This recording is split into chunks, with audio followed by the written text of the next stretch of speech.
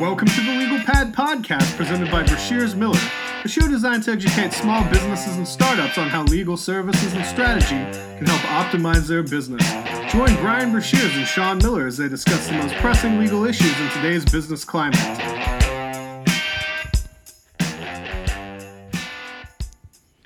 Hello and welcome. Thanks for tuning in to another episode of the Legal Pad Podcast. This is your good old friend and host, Brian Brashears, licensed attorney out of Austin, Texas for Brashears Miller.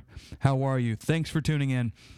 This is an episode that I guess has been a long while in the making. It's been a couple of days, a couple of weeks even, since our last episode, right?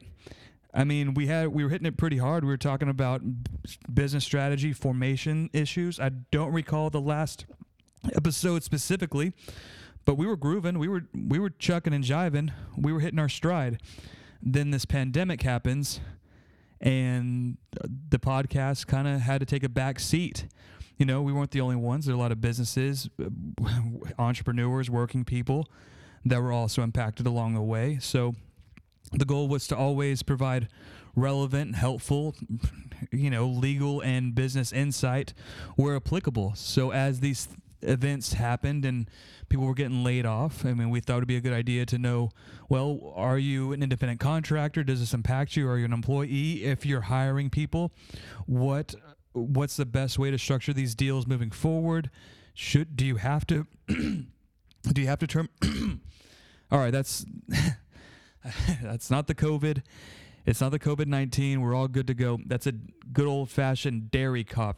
I had some cheese not too long ago, so that's just good old dairy. So we're good to go.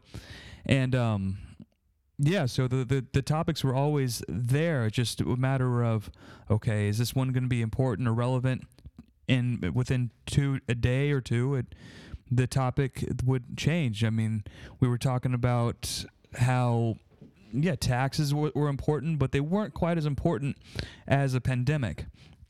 And then, there was the issue with John Prine dying, and he's a great American singer-songwriter. So we could talk about intellectual properties and what happens when the owner or the creator of these properties pass, and who then becomes the owner, who enforces the royalties, who receives the payments.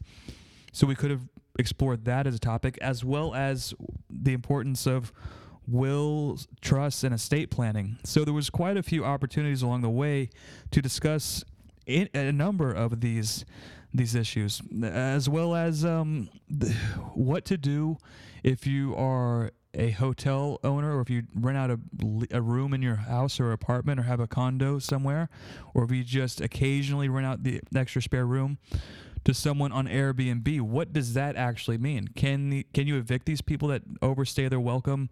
I mean, in terms of their business welcome, because it's not always economically viable just to have someone just chilling in your place that you normally lease for business purposes.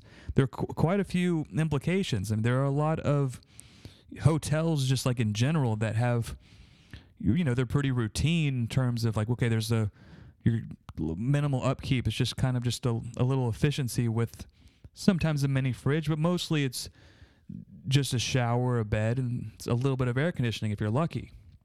But some of them are more complex. So you have some that are in a suite downtown, some sort of penthouse arrangement it has a lot of cleaning, I would imagine, a lot of dusting to maintain, and has a full cleaning staff. You might have somewhere that's more remote, top of canopies and some more wooded area, or more isolated in the mountains. So the overhead for these ventures or these hotel businesses they could be quite numerous. So knowing that these expenses were coming, it could just, because you have someone staying at your place, it could be quite detrimental to have someone overstaying their intended stay, which also may necessitate you to routinely provide comfort and shelter for these people and a clean place to hang out, I guess, for the better part of what's going to be a little bit of a shutdown period. But, it seems like every other day there's something new that we could explore in these episodes. So that's what we're going to do. We're just going to take the news as it comes. We're not going to stick to the script, which is to normally, okay, here is the different types of entities you can form in Texas and states in general. Cool, great, wonderful. Here are the key components of operating agreements, and here's how you should just maintain and conduct your business. And we've done those episodes so far, and they're pretty great, and they could really help lay the foundation or blueprint for any newcomer to the podcast, but those are already available in the bank. So I think moving forward, it's going to be best to just stick with more contemporary issues and discuss current events, and then from there, relate these back to legal theory, business practice, etc. So with that, let's discuss the XFL. I mean, basically, the XFL has come and gone for the second time. They had their initial launch back when I was in 5th grade. I think that was 1999, 2000. Didn't research, doesn't matter. But the exciting thing is that despite closing after only a season, so I'm going to guess that's going to be either 2000 or 2001, they came back. They were really exciting.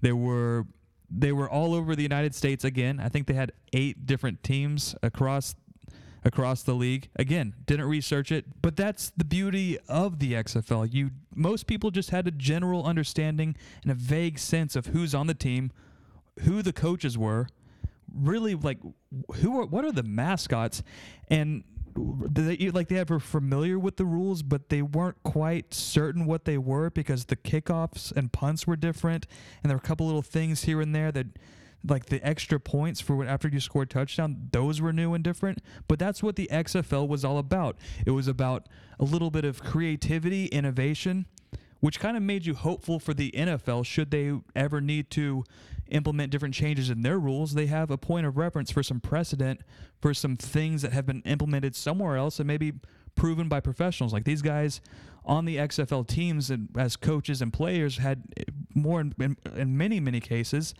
have been competing in high-level competitive football their entire lives, whether it be through highly competitive high school teams, highly competitive college teams, and even professionals. The XFL was a beacon of hope, but the hope provided by the XFL has died. The XFL has filed for Chapter 11 bankruptcy. That's because the COVID-19 put a halt on the 2020 season and really prevented anyone from getting a return on their investment for the league. They filed with the courts and they basically brought their accountants and balance sheets and mountains of paperwork and saying, hey guys, our assets to liabilities ratio is way off. We do not have enough money coming in to satisfy our bill collectors saying that we owe this money.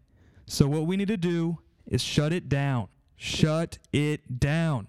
It's the responsible thing to do. We're going to restructure our business, get rid of some of these assets, tighten up our liabilities, and see what happens. You know, in some cases, that doesn't mean that the business is gone forever. We've seen businesses like the General Motors. We've seen American Airlines file Chapter 11 bankruptcy, and you know what? They're still around, they're still rocking and rolling. But also, we've also seen many other businesses like Kmart file for Chapter 11, and you don't really hear back from them again. Now, to be fair, I'm from Austin, Texas. Kmart, well, I remember it from the 90s and maybe early 2000s. I don't have any recent memory of seeing or hearing anyone going to a Kmart. So it could be a kiss of death with the Chapter 11 bankruptcy. It's kind of what you make it, because restructuring can mean many, many things. Like we're tightening our budget, we're being smart with our money, we're trimming the fat, we're getting rid of all the fluff, we're getting back down to the core business model, and we're going to survive. Not only are we going to survive, we're going to be back and be stronger, better than ever.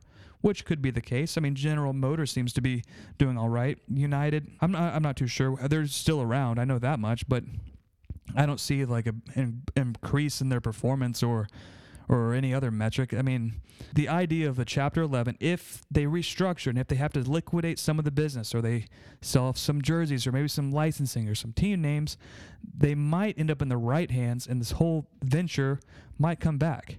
So I think the key takeaway for this episode is that Chapter 11 bankruptcy isn't necessarily a kiss of death.